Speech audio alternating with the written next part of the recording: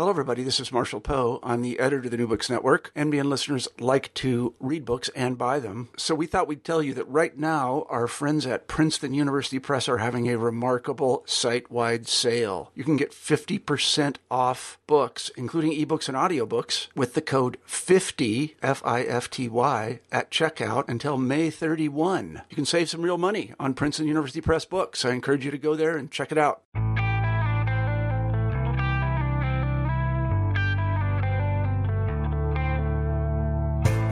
Welcome to New Books and World Affairs. This is your host, Christian Peterson, and today I have the good fortune of speaking with Caton Mistry about his new book, The United States, Italy, and the Origins of Cold War, Waging Political Warfare, 1945 to 1950, which is put out by Cambridge University Press. Caton, welcome to the show. Hi, Christian. Thanks for having me. Good to be here. It's a pleasure to be speaking with you today. Before we begin, I was wondering if you could give us a brief, for lack of a better term, a look at your background and how you came to write the book. Yeah, sure. In terms of who I am, I'm a lecturer in American history at the University of East Anglia in Norwich. So for your sort of American listeners, that'd be the equivalent of an assistant professor. And I've been here since about 2012. My specialism is in American foreign policy, particularly the international Cold War, looking at how particularly state and non-government groups between the US and Europe participated in the conflict, and as well as the intelligence. And these are the sort of the areas in which I research and teach.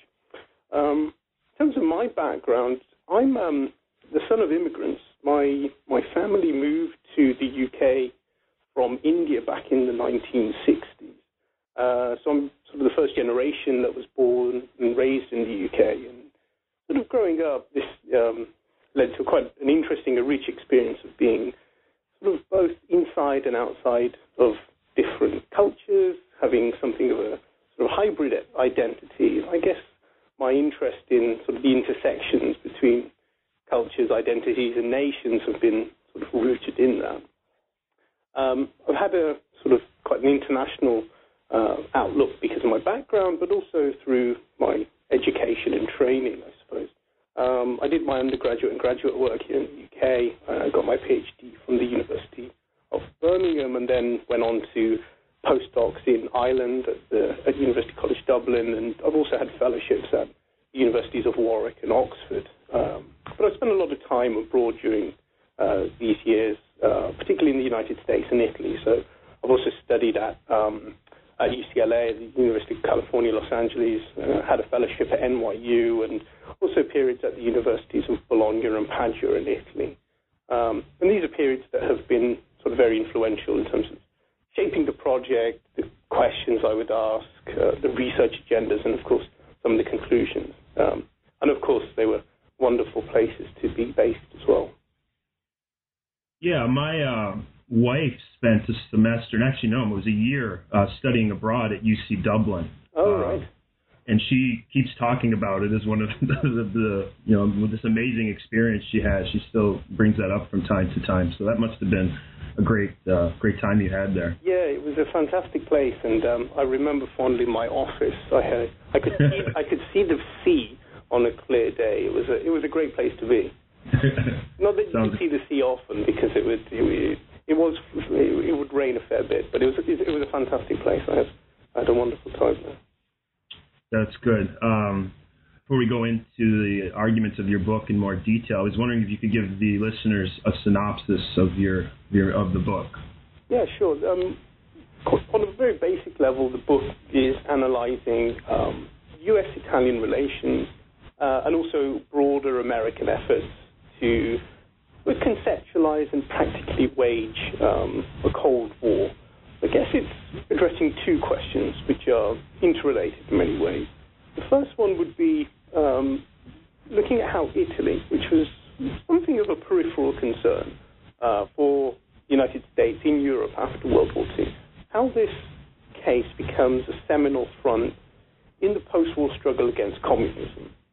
And then the second question was how the supposed lessons from this case the defeat of the Italian left, the Marxist left, supposedly outlined a way for the United States to successfully wage a Cold War through political warfare. What was political warfare? It was an approach to foreign relations that coordinated all the covert and overt measures short of war at a nation's command.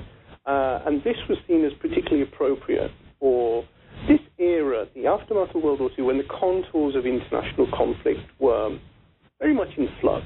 Things were quite different. The Cold War is a very commonly recognized label. When we teach in the classroom, or if you were to sort of speak with somebody on the street, the Cold War is something that you don't necessarily have to define. It's sort of well recognized, but I think it's also misunderstood in many respects. Just the term itself is somewhat oxymoronic. War by definition involves armed conflict. It's hostile, it's bloody, it's messy, it's violent. Yeah, I was wondering if you could explain to the listeners why the 1948 election in Italy is such an important moment in the Cold War. Mm-hmm. Yeah, when you think of elections in 1948, most people will think of the one in the United States. There was another election earlier in the year which had just as many ramifications, or just as much significance. 1948 Italian election was the first national vote after the end of fascism.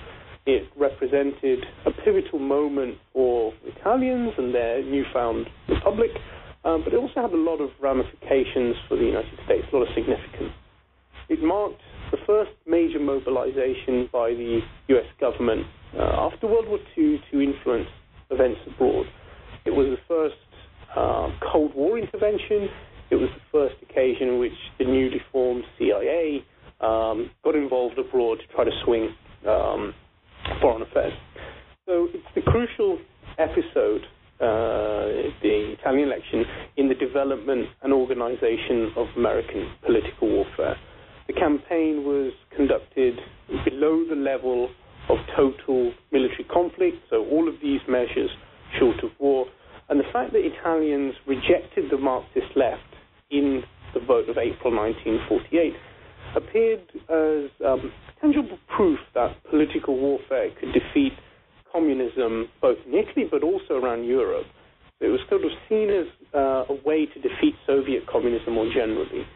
So the Italian election, in American eyes, represented a unique way to fight, fighting abroad without having to actually fire a gun or drop a bomb.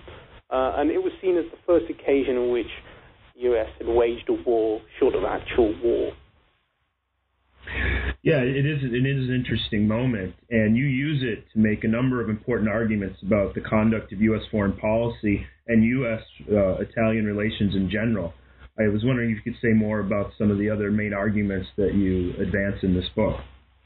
Yeah, so when I started this project, I was confronted, as many people do, with large literatures on the topic, and this one had two remarkably large ones. You've got the sort of body of work on U.S.-Italian relations, the transition from fascism to democracy, relations between the two nations, then the origins of the Cold War, which is enormous. Lots of works on the early Cold War. Some have mentioned the Italian election, but often it's in passing, part of a familiar narrative, including long telegram, writings of George Kennan, the Truman Doctrine, the Marshall Plan. And the Italian election sort of fits this chronology, if you will. But the mention, the references are often sort of quite superficial, if you will. So what I was trying to do is link these two literatures between the broad conflict and the local one to give a more rounded account. So I look at the efforts of both state and private actors on both sides of the Atlantic. So obviously the governments, but also a range of religious, civil, labor and business groups. You've got European governments who are involved. Britain, France, Ireland are quite active around the Italian election. You obviously have the Vatican, which has quite a prominent stake in affairs in Italy. You have labor groups like the American Federation of Labor, banks, financial companies, multinationals, Standard Oil, General Electric. Then you also have sort of prominent figures within the United States. You have publishers like Henry Luce, the proprietor of Time Life, the Empire, Time Life. You have entertainers like Frank Sinatra. You also have cultural figures. You have sports stars. People like Joe DiMaggio are involved in this election campaign. So one of my aims was to challenge the sort of traditional assumptions in diplomatic history of sort of top-down elite policy making. You have a very eclectic, varied list of individuals and groups who are involved in both U.S. foreign relations and also ties between the U.S. and Italy. So I have the book sort of puts forward what I'd say 3 key arguments. The first is that Italy was never important in and of itself for senior American policymakers. And I'll reiterate the senior element here. Although its fate was quite important in a broader sense. An unstable Italy undermined some of these broader post-war plans, things like the Marshall Plan. So defeating the Italian left was central to American understanding and both and also the prosecution of the Cold War. So the book looks to examine the origin and definition of Cold War as a concept, as well as how it was fought through political warfare. I quite consciously sort of not use the definite article "the," for instance. The second key argument is that the Cold War obviously concerned a number of American officials and commentators, but this sort of bipolar conflict, short of war, was less prominent, less pressing for Italians, and the range of sort of private groups were involved here. In other words, the election was more than just a Cold War flashpoint. So you've got lots of alternative visions, alternative agendas from Italian national sovereignty, pan-Catholic political spiritual unity, and apolitical global trade unionism. And you've got all of these sort of narratives that are at play, if you will. So it's not just a question of Cold War. And then the third key argument is that the most sort of telling legacy, if you will, of the Italian election was the emergence of a perception of success in American circles. The supposed lessons of this election in Italy and the campaign that it could help wage a Cold War more generally. And sort of my aim here is not critiquing sort of ideological dispositions as flawed or making normative claims as to what constitutes success. I'm quite clear, I think, in the book about what my own view is, that the perception of success was largely ungrounded, yet this is sort of irrelevant in some respects. The key thing is that the notion that American efforts succeeded in Italy was unequivocal. You can kind of dispute whether it was accurate or not, but it was indisputably prominent in the minds of many policymakers. I think the key issue is to understand how this perception of success came about, and furthermore, sort of consider the consequences. And what I try to do is show how it emerged and fueled a problematic future for U.S.-Italian relations, but also American political warfare as it expanded around Europe and soon afterwards the world. Yeah, and it makes for a fascinating read. Yeah, I'm glad you wrote the book. I had a lot of the traditional views of the moment or of the place of Italy in post-war politics, especially the election in April 1948. That to be perfectly blunt, you changed my mind on. I guess the place to go here is to see how you develop your arguments. Let's start with the place of U.S.-Italian relations right after World War II in the immediate aftermath of the war. As you describe, the U.S.-Italian relations weren't exactly always, for lack of a better word, people weren't on the same page. They were a bit rocky at times. I was wondering if you could say more about the evolution of U.S.-Italian relations right after World War II. Yeah, Italy always posed a real problem for American policymakers, also for other major statesmen, European statesmen, and it's not something that was unique just to the aftermath of World War II. I mean, in the way of a very brief sort of prehistory, if you will, Italy had posed problems ever since World War I.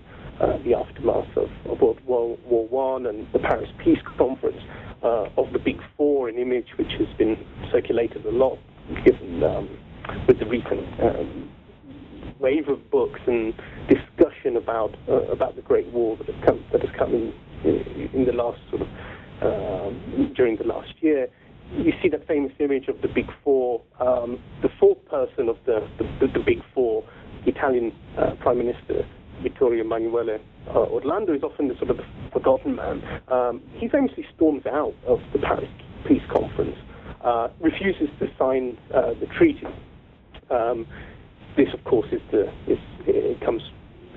leads to or contributes to the rise of Mussolini. And there is, of course, a big discussion. There's a large sort of amount of work that discusses this. United States, American policymakers at first welcome Italian fascism in the belief that Mussolini would sort of ensure order as Europe was confronting the economic stability of the era, particularly during the 1930s, and the rising threat of post-Bolshevism. This, of course, changes World War II. The story is quite well known. But the American experience of fighting in Italy raises a number of problems. In short, Italy has what I term a Janus-faced wartime experience. It had fought, obviously, with the Axis, but it was also a defeated Axis collaborator.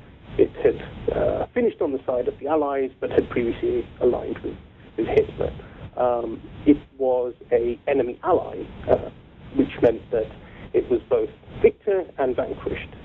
On a practical level, what it meant was that Italy was subject to a peace treaty in the same way that other Axis collaborators were.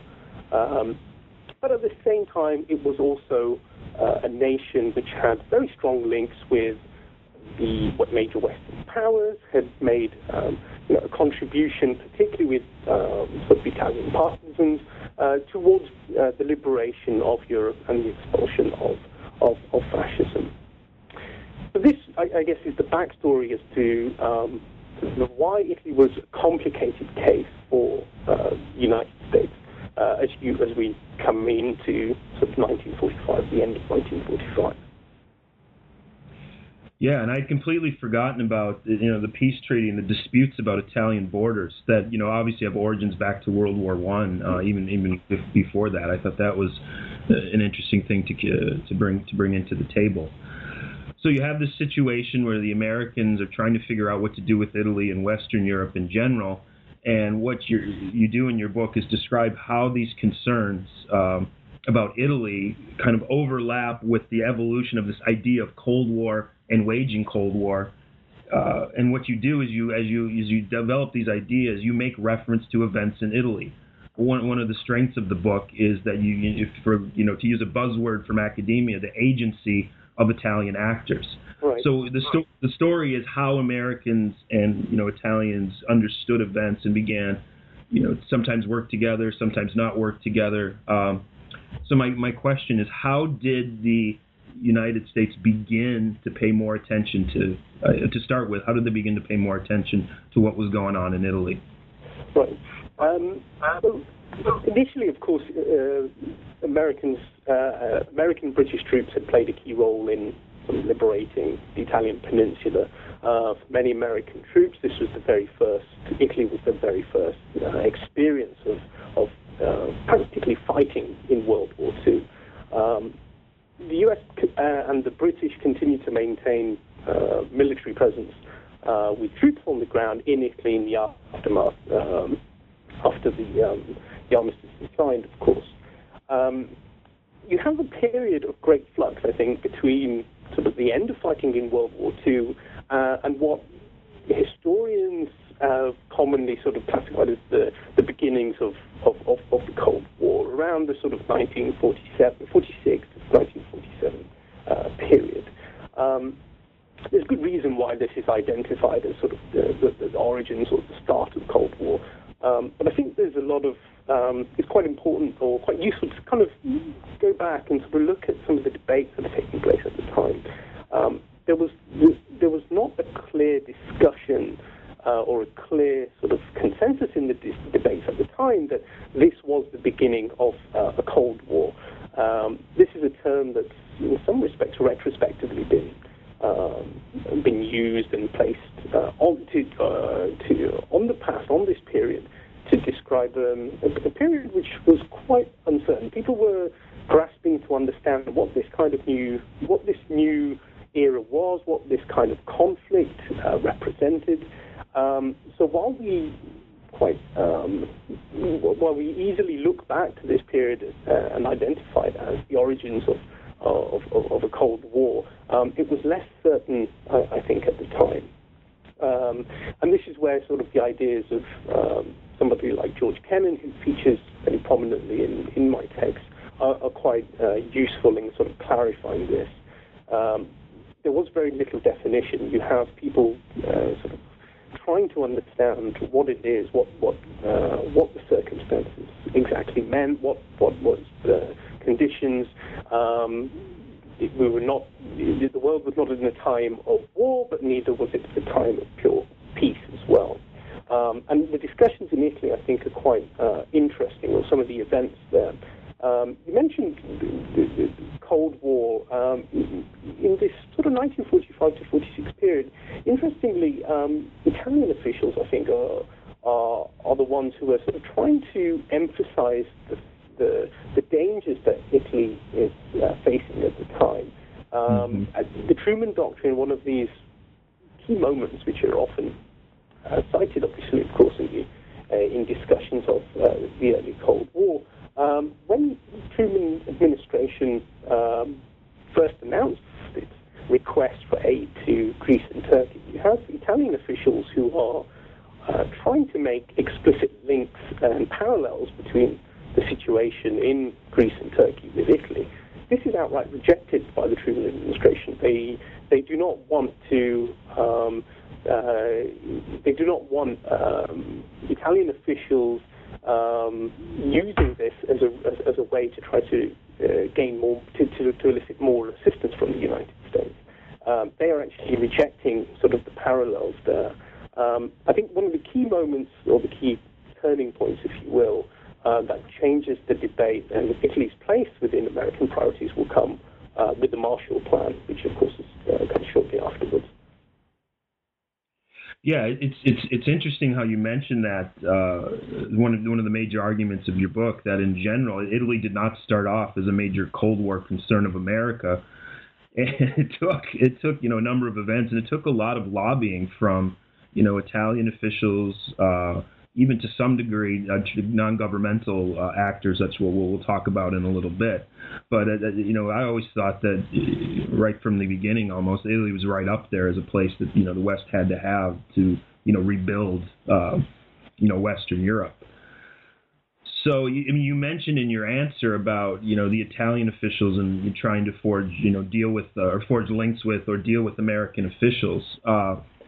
I was wondering if you could say a bit more about how Italian politics unfolded and how they dealt with, you can weigh in on this, and you have to some degree already, about the Cold War and, the Christian Democrats trying to, control political events as best they could. Yeah, I suppose when we're talking about events inside Italy, it is a very, as domestic politics often is incredibly messy. The Italians seem perhaps more than most countries, primarily because of the lack of a clear sort of divide between, say, the left and the right, which you find particularly in the United States, but also countries like Great Britain, for example. Italy never had that, and to some extent probably still doesn't have that today. So this was probably one of the key areas where there were difficulties in terms of sort of American understanding of the political scene. The idea that you could create, or there would be two clear blocks, the Marxist left and then those aligned against the Marxist left. To an extent, this is one of the sort of issues on which the 1948 election would be, or one of the key ways that the election would be pitched. The problem was within the sort of the anti-communist or the non-Marxist segment, there was a huge plethora of views, lots of different groups, lots of different schisms and factions within groups. And you see this with the most important or the dominant political actor in post-war, it's the Italian Prime Minister, Alcide De Gasperi. He is the head of the government, of course, but his ascent to that position is a very complicated and difficult one, involving lots of compromise and also having to balance numerous factions, both within his party, but also trying to gain the support of the Catholic Church, but at the same time try to keep the Catholic Church's influence at arm's length. He didn't want to be, he wanted to resist excessive church influence on both his party, but also Italian politics more generally. One of the key themes for somebody like De Gasperi was to maintain and assert Italian sovereignty. This is a very young country, newfound republic, came into existence only in 1946. He went to great lengths to ensure that the Italian Republic was free from outside influence, which meant communism, but also excessive influences from the United States and also the Vatican itself. Yeah, it's interesting. It's definitely you don't get the sense that somehow the American I think one of the problems in U.S. diplomatic history in general is this assumption, and it's almost for lack of a better term, it's accepted and sometimes not challenged like it should be, that the people across the globe are just sitting there responding to what the United States does. That's what they do. It's just they don't have any of their own kind of concerns domestically or their own ideologies. It's all what the U.S. does, and it's a response. And I think what your book does is show that that's not necessarily the case. I mean, when it fit his interests, De Gasperi definitely tried to use American aid and standing with America to accomplish his own domestic agendas. He wasn't, and you can correct me if I'm wrong, a lot of the time he wasn't being forced to do anything that he didn't perceive as in his interests.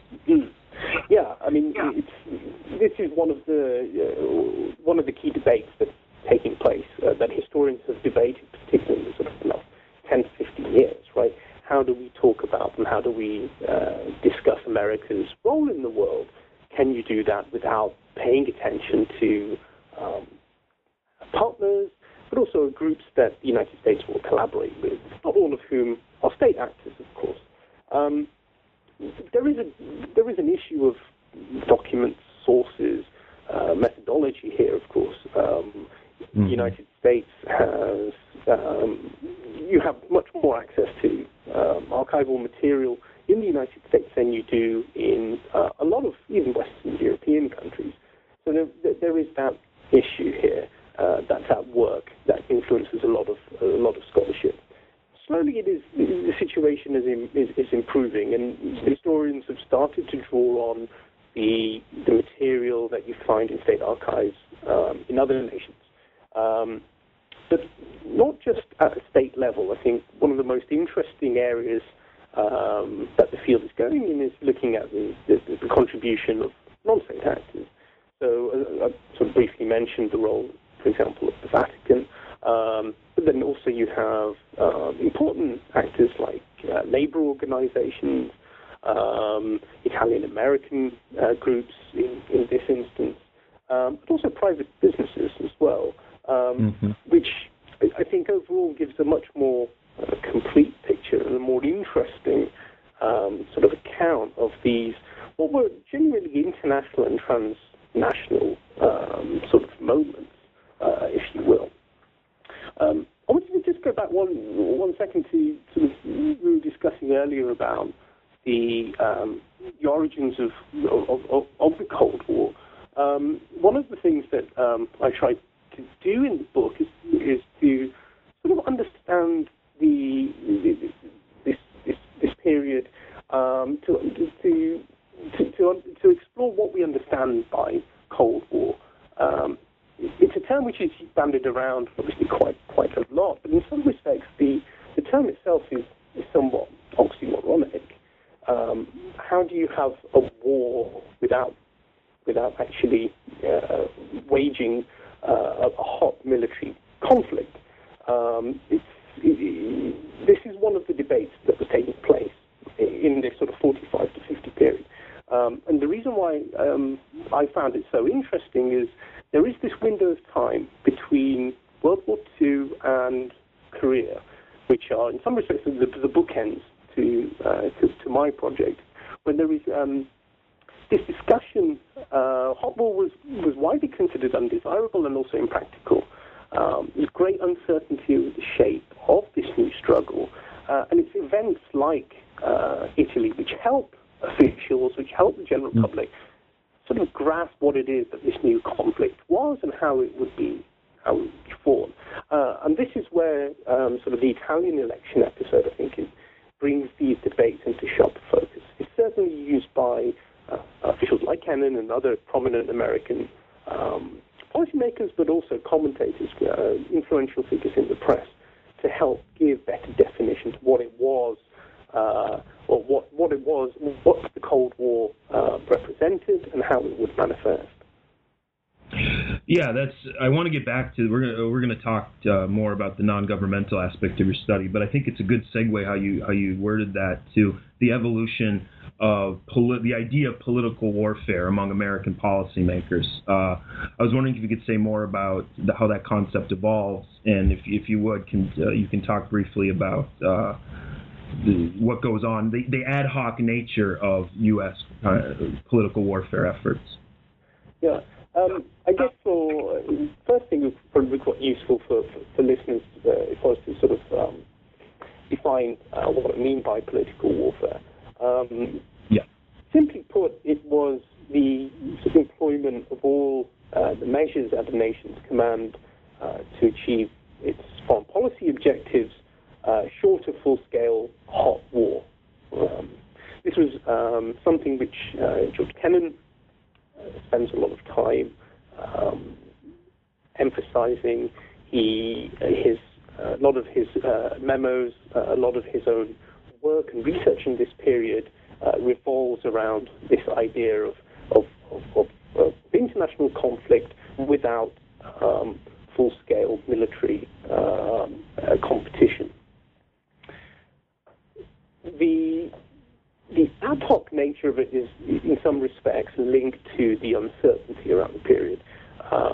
Most Americans, like most people around the world at this time, understood conflict as distinctly, or within the realms of total military conflict.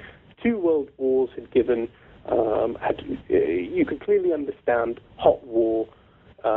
This was something that happened in wartime. Peacetime, there was a time of no international conflict, or at least not in that sense.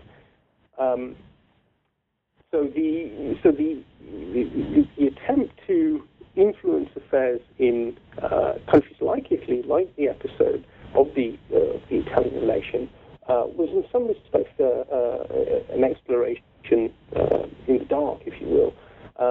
As a result, many of the attempts were ad hoc. You didn't have the infrastructure that was commonplace, obviously, during wartime. You didn't have full-time proper. There were no full-time permanent covert operations agencies and activities.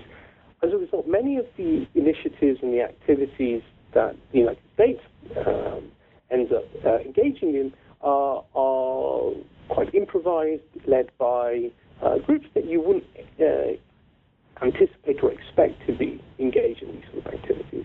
The American Embassy, for one, was one of the most important actors in the run-up to the 1948 Italian election. You have the American ambassador, James Dunn, who plays a very prominent role, much more than one would imagine for the official diplomatic representative of the the United States towards Italy. Yeah, and another person you mentioned, tell me, I may be pronouncing his name incorrectly. I don't have it written down in front of me. Is it Luigi Gaeta? Gaeta, from an American Catholic organization, I believe, who effectively presented or played in this kind of political warfare game. I mean, maybe he didn't necessarily think of himself as doing it, but effectively presented American positions much better than you would think for someone who wasn't trained in the art of, deception. So I thought that was an interesting layer to your study. Yeah, and it's interesting. Go ahead. I'm glad you mentioned Gaeta because he's a very interesting character. I mean, he himself has no training. He has no background in propaganda. He's a trained physician, and he heads up the Vatican-controlled civic committees. These were normally independent organizations, but they had very close links to the Vatican. And they were units that had it was a very strong grassroots network, and it plays a very important role in the lead up to the election in terms of getting out the message in terms of the Catholic world, emphasizing the importance of firstly turning out to vote, and secondly not voting for the Marxist left. Right, the line quite well established now by lots of sort of work that's emphasized the importance of religion in American foreign relations, particularly in the Cold War, was that you could not vote for an atheist, totalitarian party which had links with godless communism centered in Moscow. Right. So Gaeta is a guy who has the ear of the Pope. And he is incredibly effective in mobilizing communities. They would go to small villages, set up projectors, pass out a lot of information about the importance of voting and voting for the non-communist parties. You mentioned that the American sort of interest in Gaeta, they were quite fascinated by his methods. Also the applicability of what he was doing to other nations, other Western European countries where there were prominent Catholic populations. The thing was, while Gaeta was quite effective in terms of what he was doing, it was specifically attuned to Italian conditions. And the message that he and the Vatican were putting out was quite different to the one that the United States was emphasizing. Yes, they didn't want the communists in power, but neither did they want the sort of the brand of American free market liberal capitalism that the Truman administration was obviously favoring in Italy.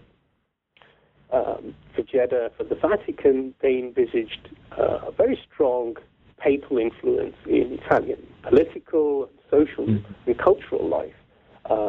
And this was one of the key messages that, in some respects, was overlooked by many American observers and American officials at the time behind this propaganda. So it has the civic committees and people like Gaeta were influential, but they were not necessarily pushing the same agenda that the United States was in favor of.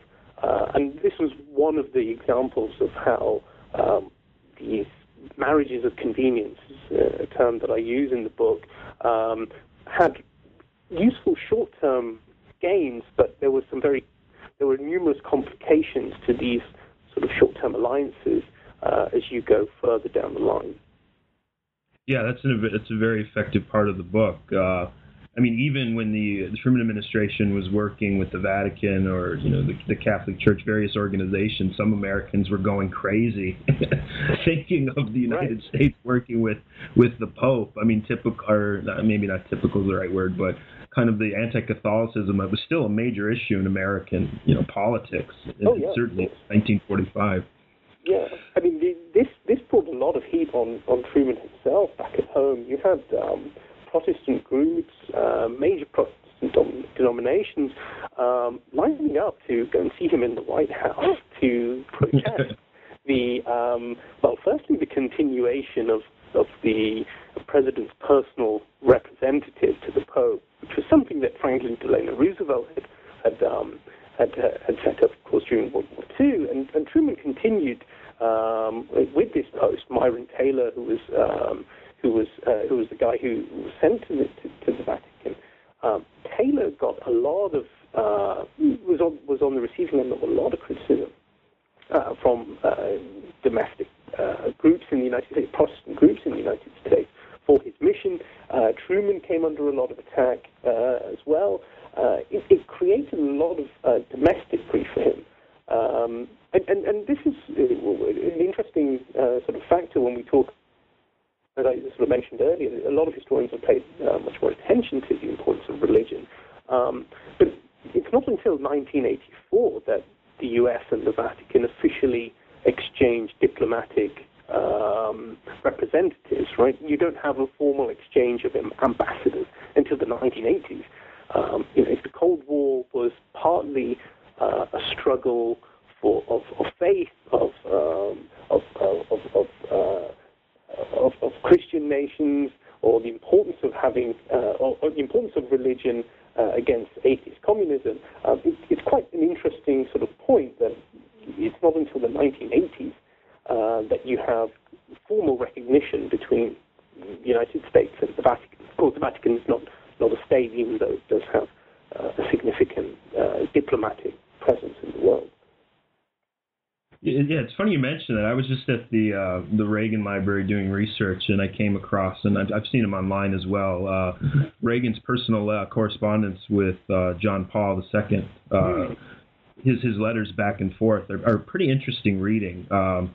And once again, I think it goes to your point, is that a lot, for lack of a better term, the Pope was sometimes very critical of Reagan's military policies in these letters, and Reagan kind of just took it and just said, oh well, or maybe not oh well is the right word, but he definitely took it in stride that the Pope was still, they were fighting on the same side, even though he was taking, some shots, very guarded shots at Reagan's kind of nuclear weapons policies.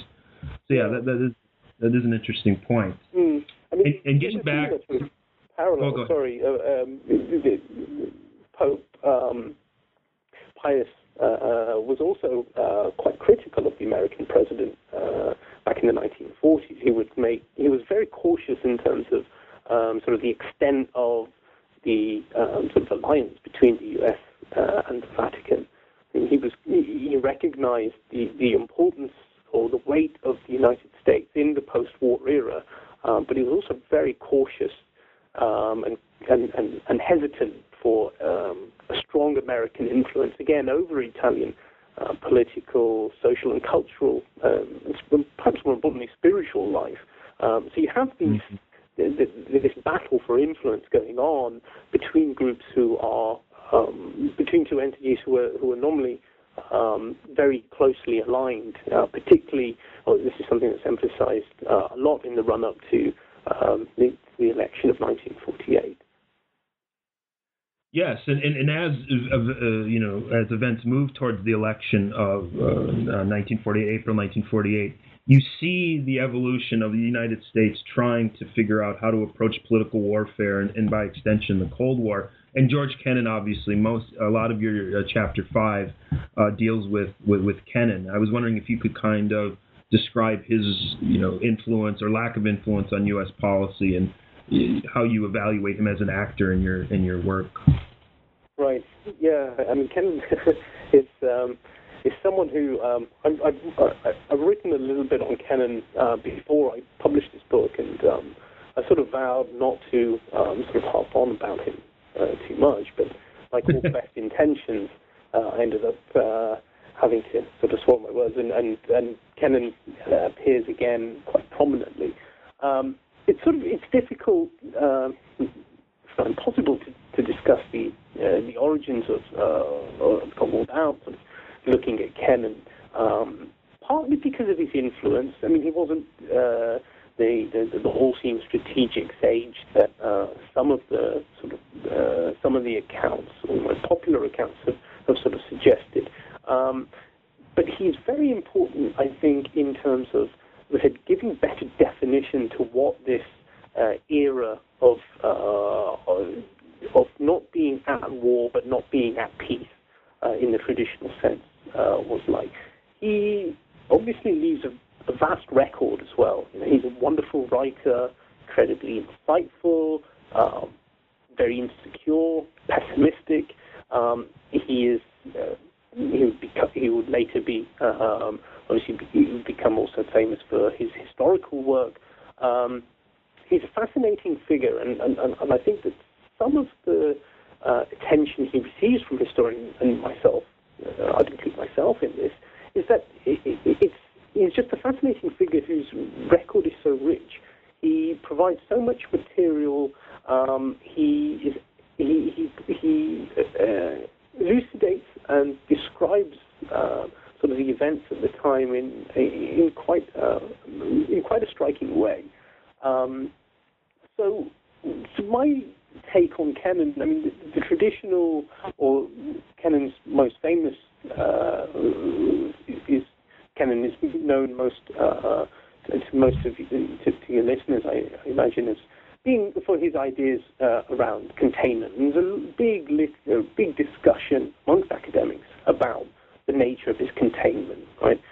Political and military strategy. This was a topic that scholars really grappled with from the 1970s, and in some respects continue to discuss today. It's quite remarkable the amount of material there is on Kennan, and there's more coming out all the time, particularly with the opening of his, the full opening of his private papers and diaries, etc. That a figure who that never holds a senior government position, has received so much attention in countless books and articles. As I mentioned, much of this revolves on the idea of Kennan as the father of containment, which is something that I personally don't sort of believe he was. My sort of take is along the lines of the importance of his contemporary thinking. Now, this was not on the basis, his contemporary thinking was not on strategy or producing a blueprint for U.S. foreign relations. Rather, it was about sort of the art of foreign policy, if you will, in this post-World War II era, an atomic one, of course, where these sort of traditional conceptions of war and peace were increasingly obsolete. No, they weren't entirely meaningless, but they weren't as meaningful as before, perhaps, the two world wars. One of the things that Kennan kept coming back to was how you confront an enemy in peacetime without resorting to hot, military, violent, total war, right? How could one wage a war short of actual war? And this was, in many respects, the crucial question, both conceptually and practically. And for Kennan, the answer appears in, or the way he formulates it, is through political warfare, right? The nascent Cold War wouldn't manifest as a traditional military conflict where you had two armies facing up against one another.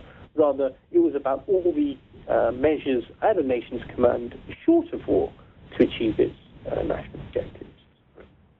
Kennan, should point out, is not the only one to advocate this. Right? You have other important administration officials like the Secretary of Defense, James Forrestal, Alan Dulles, who's a private citizen, but he's involved in several sort of committees, but also prominent New York Times commentators.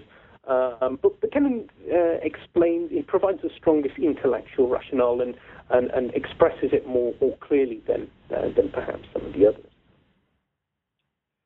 Yeah, you raise a good issue. What surprised me, maybe surprised not the best word, but I found very interesting was how he wrote about Italy in his writings. I mean, talking about the fragility, almost you talk about how he used feminine language to describe the inability of the Italians to resist the authoritarian temptation, so to speak.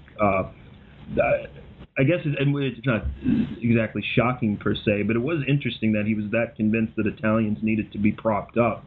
That's not, something I've read that much. I'm not a Kennan expert by any means, but I haven't read that much in the literature. Yeah, I mean, Kennan, and this is one of the, I think one of the reasons why he continues to fascinate historians, is that he leaves such a long paper trail. He puts down things on paper that other officials simply did not, would not, could not. Kennan is a man of the North in many respects. I mean, his family origins. He grows up in Wisconsin. He's a great fan of Scandinavia, of Russia, of Germany, sort of Anglo-Saxon democracy. He's very suspicious of what he would consider sort of Latin peoples, and Italy would fall within that sort of categorization.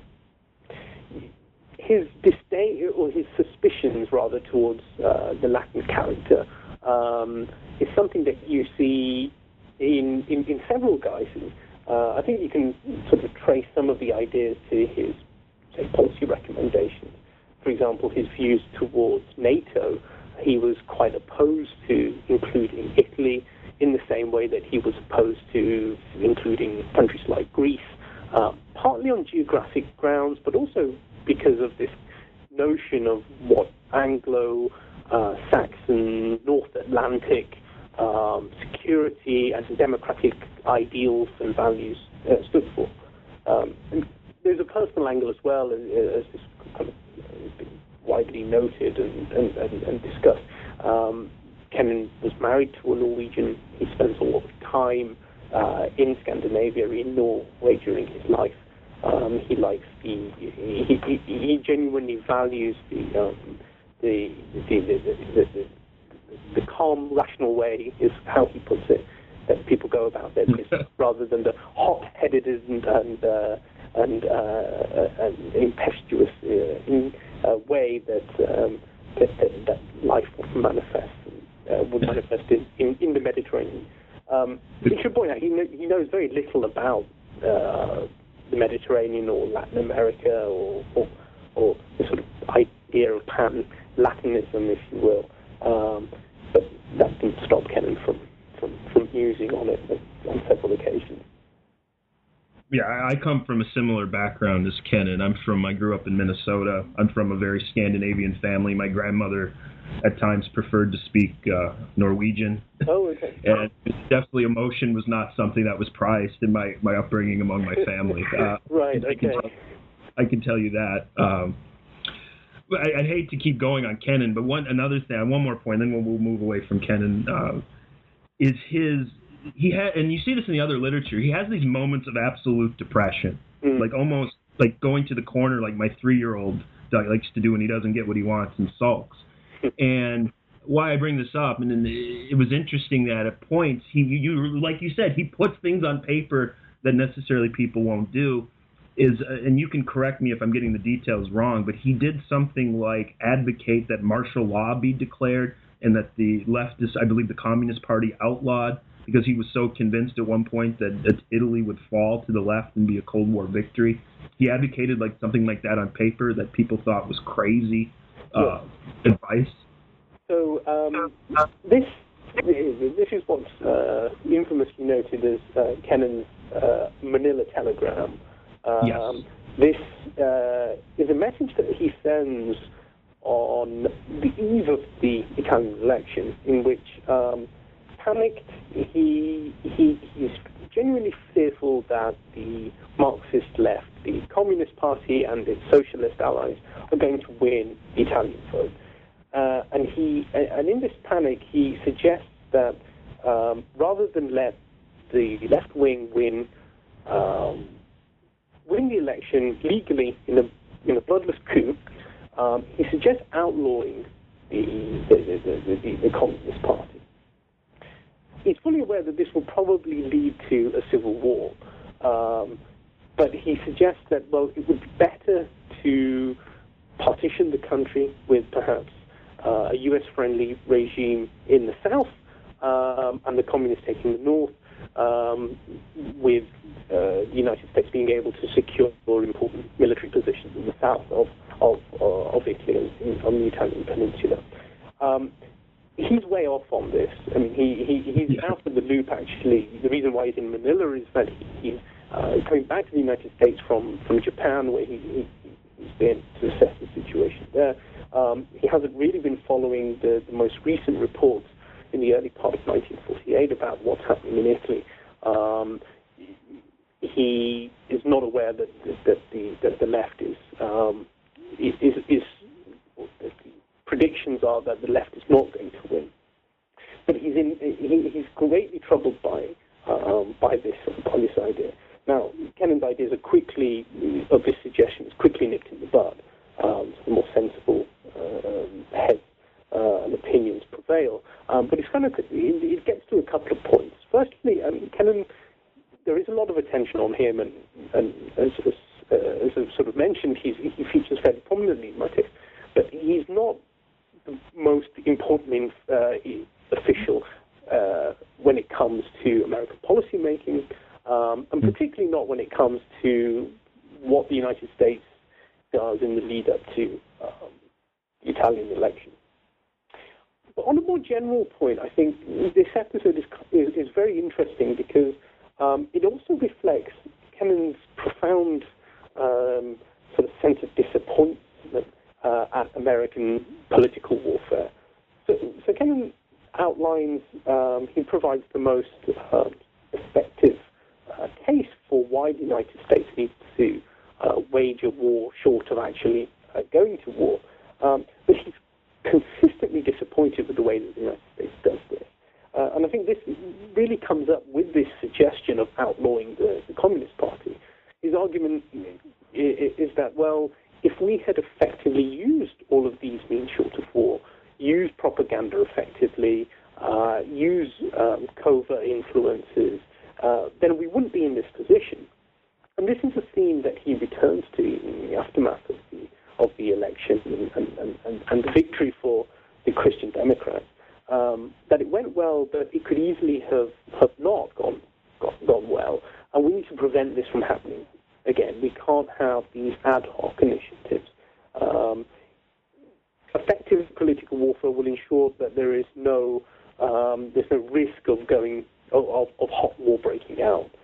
And the Manila Telegram was kind of a reflection of his profound disappointment at what the United States was doing. Something which he would express time and time again as a yes. long, distinguished and career and life.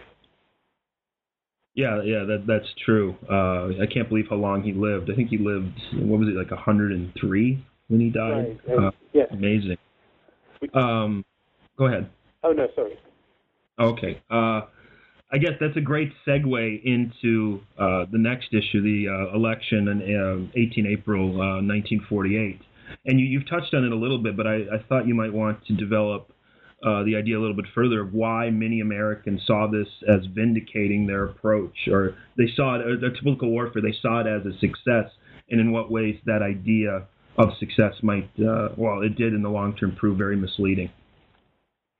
Yeah, I guess the election result brought about a fairly convincing victory for the Christian Democrats. As I've sort of hinted at or suggested in some of the previous discussion, this was on account of numerous factors, numerous groups that are involved, partly the Vatican Civic Committee. Also, quite importantly, the campaign waged and launched by the Christian Democrats themselves. But these were not factors that were in the forefront of American policymakers and commentators.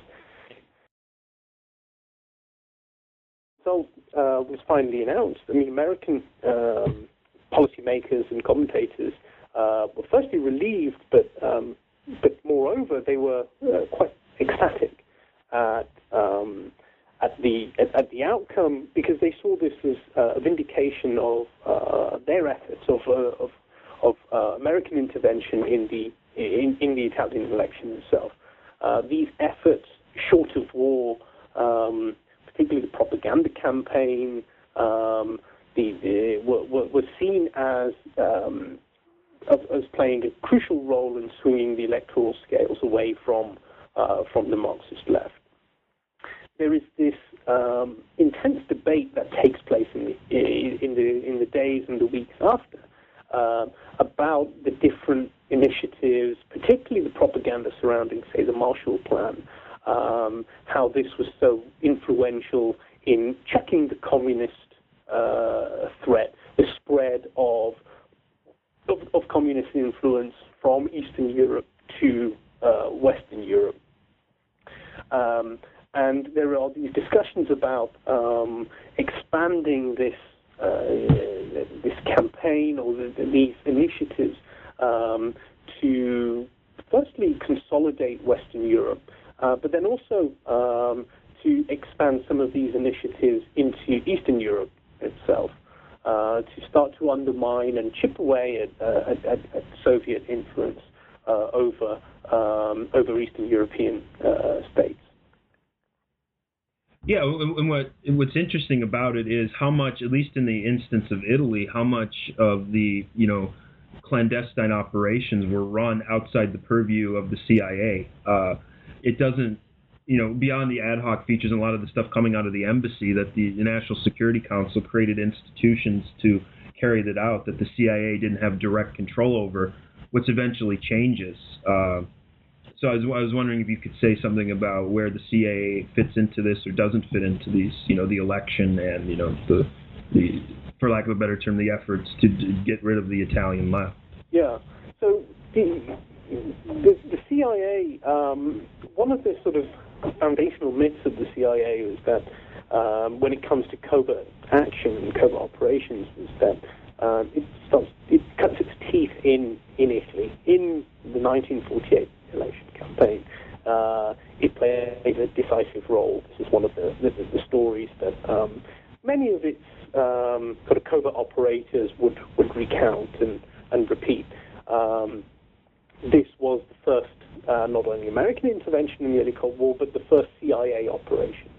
And to an extent, it's true that it was the first CIA operation, but it was incredibly small scale.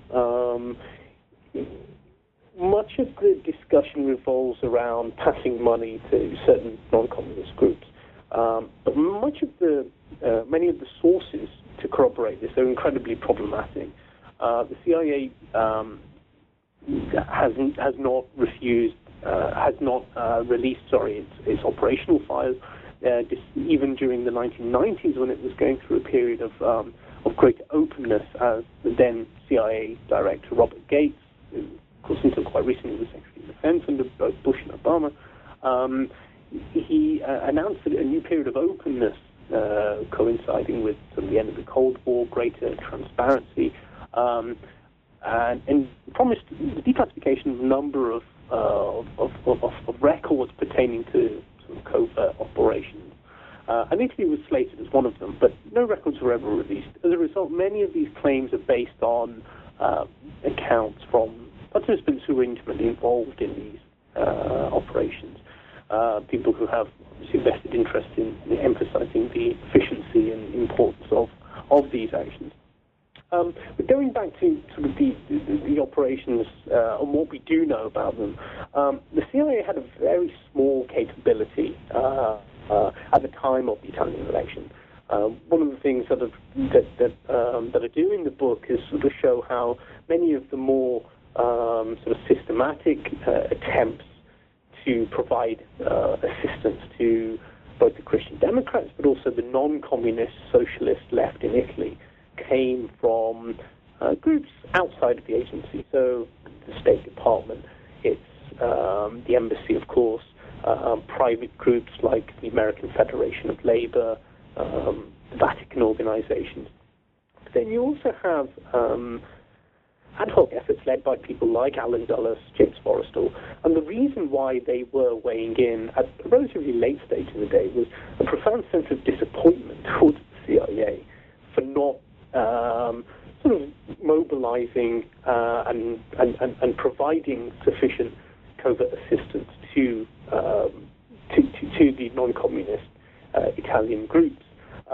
There's a lot of institutional debate and discussion, warfare, if you will, but there's also personal gripes. The head of the CIA at the time, Chepko Roscoe Hillenkoetter, was incredibly cautious.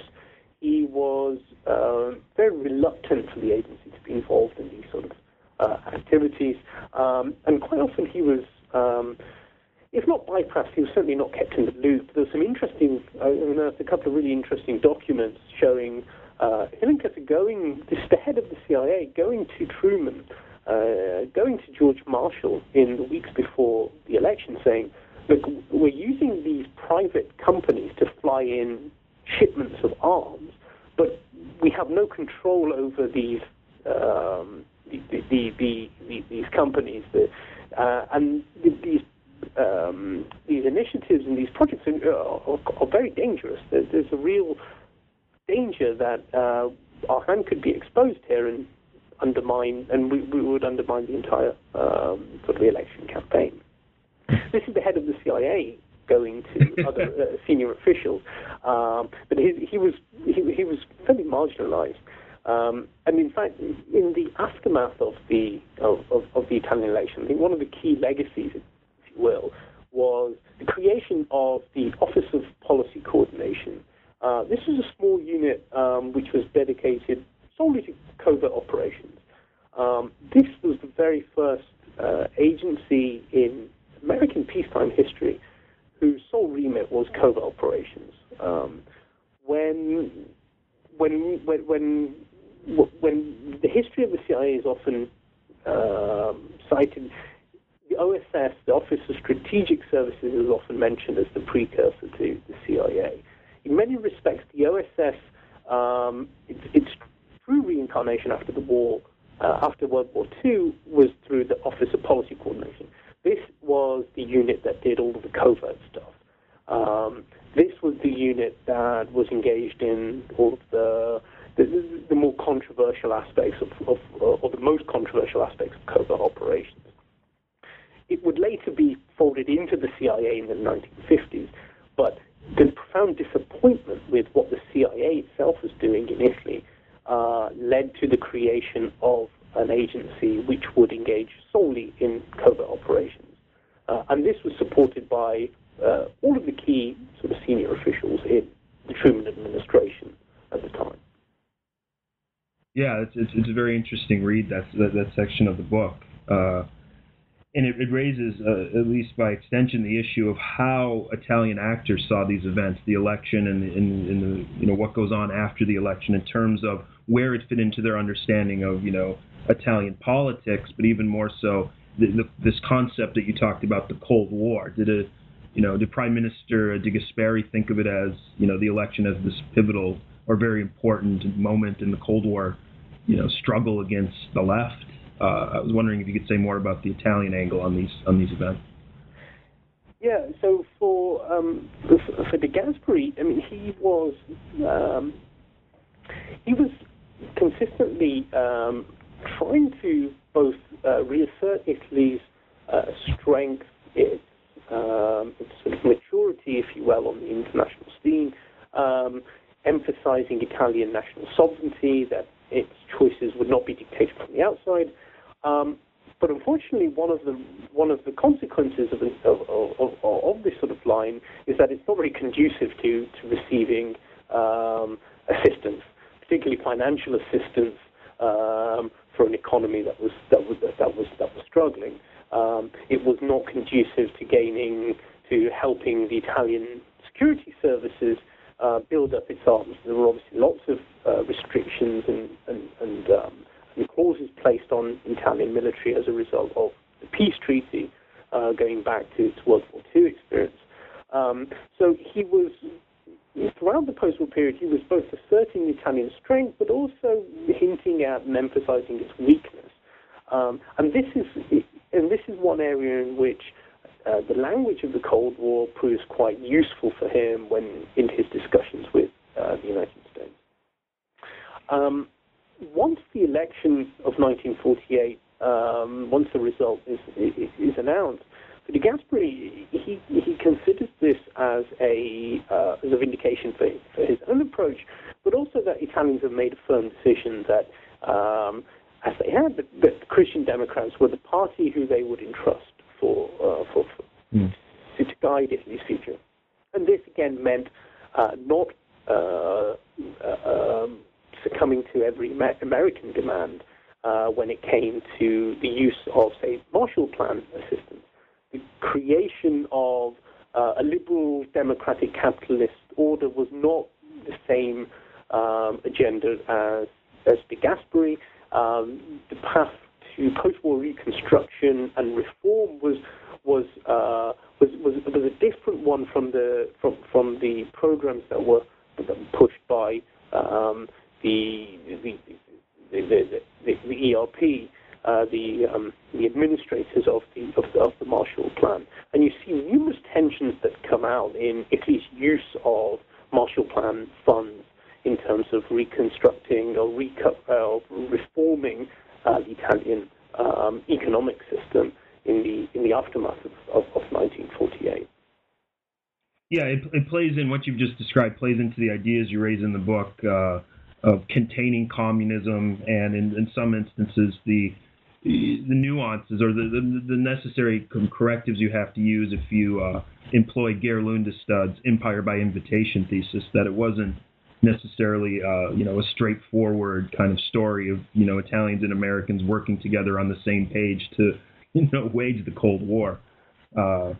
Very, very interesting stuff. Yeah, I mean, Lundestad has his idea received a lot of attention, of course, when he first put this out, and it's a line that an argument that he's sort of continued to make, tweaking it ever since. There are some interesting elements to it, but it's overly simplistic in the idea that Europeans across the board were happy to give up. Were inviting in the United States.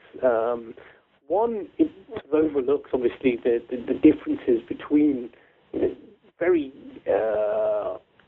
heterogeneous European political body, but also within national boundaries as well. I mean, I mentioned a little bit earlier the number of competing political and social voices within Italy. It was very hard for one group to sort of step forward and claim to be representing all Italian voters or all Italian constituents. De Gasperi was the dominant political figure, but as I mentioned, he faced a lot of opposition from within his own party. The Christian Democrats win the election, but there remains a sizable opposition movement. Close to over 30% still of the electorate still vote for Marxist left parties. And the Marxist left in Italy would continue to have a very strong influence in Italian political and social life throughout the Cold War and running up to the present day. I mean, many of the senior officials in Italian politics today, many of them were formerly in the Italian Communist Party.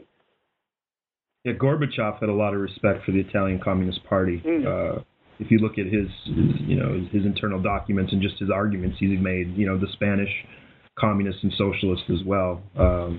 So, yeah, that's true about their influence in Italian politics. So where the book concludes, and once again raises interesting grounds, is with this idea of the perception of American success in Italy and how it influences U.S. policy in the late 40s into the 1950s. I was wondering if you could say more about that and maybe make reference to how it influences, in what ways it shapes the arguments of document NSC 68. Yeah, so one of my conclusions or key arguments that I put forward here is that the Italian election, one of the most telling legacy of the election result was the emergence of a perception of success in American circles. Right, the supposed lessons of the election campaign seem to outline how the United States could wage a Cold War effectively, more generally as well. My aim here is not to just criticize these perceptions as false, but I'm interested, and one of the things I've tried to do in the book is to show how they emerged, but also the ramifications of them. So on the one hand, it leads to a very complicated future alliance between the United States and Italy. The Truman administration faces a very inconvenient ally in the form of the Christian Democrats. This was a group which the United States had placed a lot of emphasis, obviously, during the election campaign. They were considered as loyal partners who would help bring about the reform ethos of the Marshall Plan. They were the ones who would realize this. The years after 1948 showed that this was not necessarily the case. The Italians had their own program, their own priorities. The alliances with American labor, with the Vatican, would similarly be incredibly strained. This was one of the ramifications of this perception of success, a very difficult, rocky U.S.-Italian relationship. The other key sort of upshot is that it fuels the notion that the tactics that the United States used in Italy could be exported elsewhere. That this offered a blueprint for how you could wage a war without going to war, how you could defeat communism in other locations without risking World War III. Right? Western Europe was starting to consolidate, partly through European economic recovery. There's a big debate whether, how influential the Marshall Plan was in this, but the Marshall Plan has obviously an important role. You have the formation of NATO shortly afterwards, the division of Germany. You start to see the division of the continent begins to crystallize. The discussion that American policymakers then turn to is, well, what opportunities does political warfare, particularly with the newly created Office of Policy Coordination, this Covert Operations Unit, what does it offer us on the other side of the Iron Curtain? So you see this shift and this sort of evolution of covert tactics to start to chip away at and try to undermine communist influence in several Eastern European countries through underground activities, but also resistance movements, activities which would later manifest as prominent refugee organizations, emigre organizations like the National Committee for Free Europe, Radio Free Europe. A lot of these key psychological warfare initiatives, things which would be chalked down, would be labeled as soft power in later years, using Joseph Nye's definition. Many of these ideas have their origins in these discussions that are taking place in the late 1940s.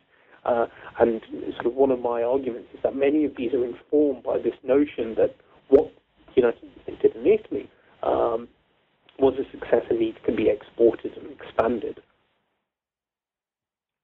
Yeah, it's interesting you mentioned that.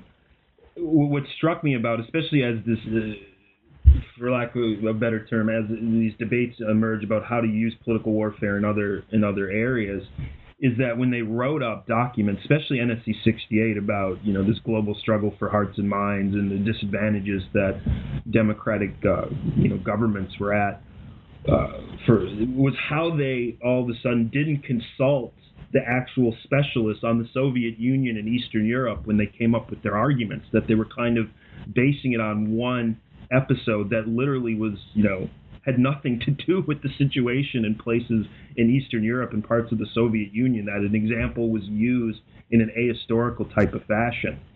It reminds me of when I interviewed Joe Migdal about his book, about how the Bush administration came up with all these theories about how Iraq would topple when they invaded because it was an authoritarian regime and people would rise up like they did in Eastern Europe. It's amazing how history sometimes gets lost when you think you have an historical example that makes sense. Yeah, I mean, hubris can go some way towards explaining some of these sort of decisions. But it's fascinating that the assumptions as to what officials thought was a success, or the reasons why certain events went in the way that they did, how they could be replicated elsewhere, is quite striking. As you mentioned, sort of the notion that Eastern Europeans would rise up and sort of risk their lives for these sort of refugee organizations, groups which had very little sort of popular support, very little presence on the ground, if you will. You mentioned NSC 68, though. That's kind of an interesting point in the evolution and the challenges that political warfare sort of faces, if you will. For somebody like Kennan, political warfare, if waged effectively, would ensure that there would be no risk of a hot, overt, total military war. What NSC 68 does, kind of interestingly, and fundamentally compromises this notion that the United States could wage a war, a cold war, a war short of actually going to war, because it introduces a vast ramping up of military spending, right? The development, obviously, of the hydrogen bomb. Vast amounts of resources are now being spent on bombs and tanks and guns and all of these instruments of hot war. But at the same time, it's also increasing the funding for all of these measures short of war, things like propaganda, things like covert operations. Yep. You have the expansion of the Office of Policy Coordination in the sort of 4 years between 48 and 1952, which is when the OPC is folded into and merged into the CIA. No coincidence that this is the time that historians have termed sort of the golden age of the CIA, when it was under Allen Dulles in the 1950s, when it was particularly engaged in covert operations around the world. So NSC 68 both ramps up the tools for both hot war and cold war, but it never reconciles the fundamental issue when it comes to political warfare, at least as Kennan sort of elucidated it in the late 1940s, that if you are to wage a war without going to war, you do not rely on your military tools. But this is something that NSC 68 not so much rejects, but ignores, if you will. Yeah. It throws money across the board. Once you have all of these tools for a military conflict, how then can you create an approach? How do you go about foreign relations that is based on all of these subtle measures, based on coordinating your overt and covert diplomacy and overt and covert methods? And it's no coincidence. This is a time when someone like Kennan becomes is out of the door, disillusioned. His long sort of lament against American foreign relations in the Cold War really starts to begin in this period. Yeah, that's an interesting point. I'm glad you raised it, and I have to apologize for taking so much of your time, but I have to ask you, if you don't mind, one more question about international history. What you do in this book is you bring in transnational actors, and by definition, you kind of engage in the writing of an international history. I was wondering what advice you might have to historians who are looking to kind of bring in the transnational angle and write good international history. What lessons might you have by writing your book? Yeah, I must admit, I mean, I was incredibly fortunate in terms of my graduate work allowed me to spend a lot of time in the US, but also in Italy, and it was through finding interesting material in the state archives, and a lot of I draw on it quite substantially, of course, but there was the sense that this is only so much of the story. There must be more, particularly when you're seeing the discussions that the references within any of these correspondence about the importance of these non-state actors. One example, I mean, Henry Luce has quite an influential role in this, in helping U.S.-Italian relations in this period. Something that you wouldn't necessarily pick up just by going to the National Archives in College Park. I started picking up references to this in Italian documents and then in personal papers. Fascinating sort of side angles, and I suppose it was a case of just allowing yourself to follow hints and suggestions and not be just restricted to the state archives. I have to admit, on a personal level as well, it kind of brought me back to novels that I read when I was younger. I mean, I remember reading something like Ernest Hemingway's A Farewell to Arms. That was a book I really, really enjoyed, and I remember dipping back into it, and you see some of his descriptions of Italians. Of course, he's reflecting on World War I, and sort of semi-autobiographical novel, of course, like reflecting on the pathetic weakness of Italians in World War I. And it kind of got me thinking about sort of the culture in which many of these political decisions and discussions take place. They're not entirely removed, you know. And as an international historian, that's one of the most exciting ways, I think, that our field is going in. That it allows you the scope to sort of explore these different avenues and follow these different tracks, really. Yeah, what I find interesting, I've done some work with transnational angles, and every time I kind of go over it is how much both sides kind of use each other. And what I mean by that is, you know, government officials have, you know, they work with non-governmental groups when it suits their interests, and they frame it in their minds in certain ways, whereas the non-governmental group will, you know, work with the government because of the resources and prestige it brings, and they may have like a completely different understanding of what they're doing. What brings it to my mind is when I wrote about Soviet dissidents or human rights groups that worked with the government against the Soviet Union, they weren't exactly, you know, they were obviously against the human rights violations of the Soviet government, but they weren't celebrating Reagan-style free market capitalism or necessarily even hostile to the idea of socialism, which if you look at, you know, the way the Reagan administration framed them, they were freedom fighters for, you know, free market capitalism, you know, getting people outside of the state, so that those messages, you know, get blurred. Yeah. And what I like about your book is that you're able to bring out the tensions and the stories of the complexities of the relationship, and I think that's what good international or transnational history will do.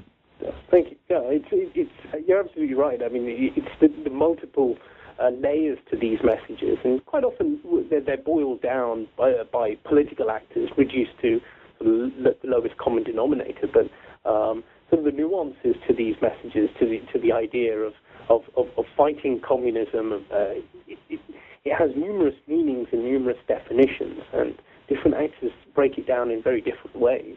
I think one of the most exciting and fun things for historians to do is to scratch below the surface of these terms and try to sort of problematize them and to understand what is it that people are getting at here when you have these genuinely international moments. And it has some importance to us as citizens as well, particularly when you see politicians citing history in a very casual way often to sort of draw parallels to the present day, to sort of pause and to think, well, what exactly do we mean by terms like democracy or freedom or the citation of, you know, the Cold War victory or something which we hear time and time again.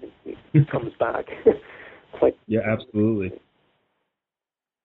I agree with that. It's interesting. I try to play with that in my undergrad classes about what the Cold War is, what it isn't, how it's an inappropriate term, what ways it's a misleading term, and it's surprising some of the answers you get with students who are so far removed from it. I mean, I'm old enough to kind of remember, going under desks when I was in second or third grade, for nuclear testing. They don't have, that kind of relationship with it. So yeah, you raise some appropriate issues. So it's fascinating when, for my students as well, the vast majority of them have no living recollection of the Cold War, and for them it may as well be, World War II or the 7-Year War, 100 Years War, Peloponnesian War. For them it's just the past. So it's very important. One of the things I always try to do is to start to break down these ideas and again, bring into sharper definition what it was, what was the Cold War, what did it represent, what lessons, if any, can we draw from them, and start to get them to ask questions, both students, but also I think as historians and as the general public, as to how the lessons of history are sort of used or at least cited by politicians today. Oh yes, and they're used very selectively, to say the least. I won't belabor the point, but Marco Rubio's description of U.S.-Cuban relations after 1898 was very interesting in what it left out. And he said something to the effect that, after the Spanish-American War, the Cubans and Americans got along fine. No one, ever accused the U.S. of conducting imperialism toward Cuba. And I'm just like, wait a minute. I mean, even you can debate the merits of U.S. behavior, but that, is a very questionable statement, to say the least. Right. Well, and these are individuals who will have, or do have a significant role in the political debate and the next presidential election. I'm sure absolutely will be a prominent figure at least in the Republican side of things. I'm sorry for taking up so much of your time, but it's been a fascinating conversation. And before we go, I was wondering if you could tell the audience what future plans you have with your scholarship. I've always been sort of interested, I guess, in the myriad ways in which American power, in the broadest definition, political, economic, cultural, ideological, how it's projected but also challenged. And sort of the work that I'm moving towards now is focus much more on sort of the challenge to American power, especially dissenting voices towards foreign policy. So the new project is looking at the rise of the sort of the transnational whistleblower, particularly during the 1970s. As a concept, as a term, it only emerges in the 70s, which is kind of sort of quite interesting in and of itself. So the project is looking at former national security and CIA officials who start to blow the whistle on secret American wars abroad. So I'm looking at a couple of individuals, looking at how they go about doing it, and also just as importantly in many respects, how the state responds to this new challenge. So I'm hoping it's going to be the first sort of historical work on a phenomenon that's very prominent today, of course, with whistleblowing, but also on a more broader level and perhaps more pertinent, sort of this debate on, where the line is between national security and civil liberties. It's a very interesting subject. In my class, when I teach at Ferris, I always raise the issue. One of the course themes I always use is liberty versus order. And I often try to connect the debates that, from, the 1790s, the American Revolution, and after that, to kind of debates we have about liberty versus order today. And the students tend to get very uncomfortable about talking about it.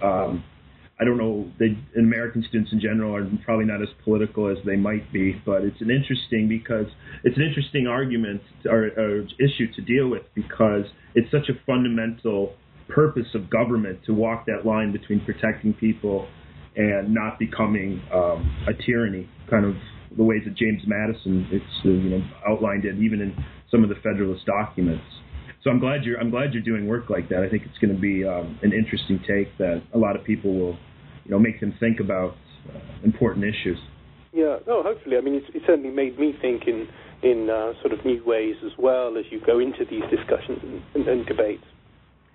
And just one further point, then I'll let you go. I'm sorry, I have to ask, do you plan on doing any research at the Reagan Library? Hopefully, we shall see. Would you recommend it? Yeah, I would recommend it. I've been there many times, and I don't know what this means, but I was stunned that it was actually opened on Christmas Eve.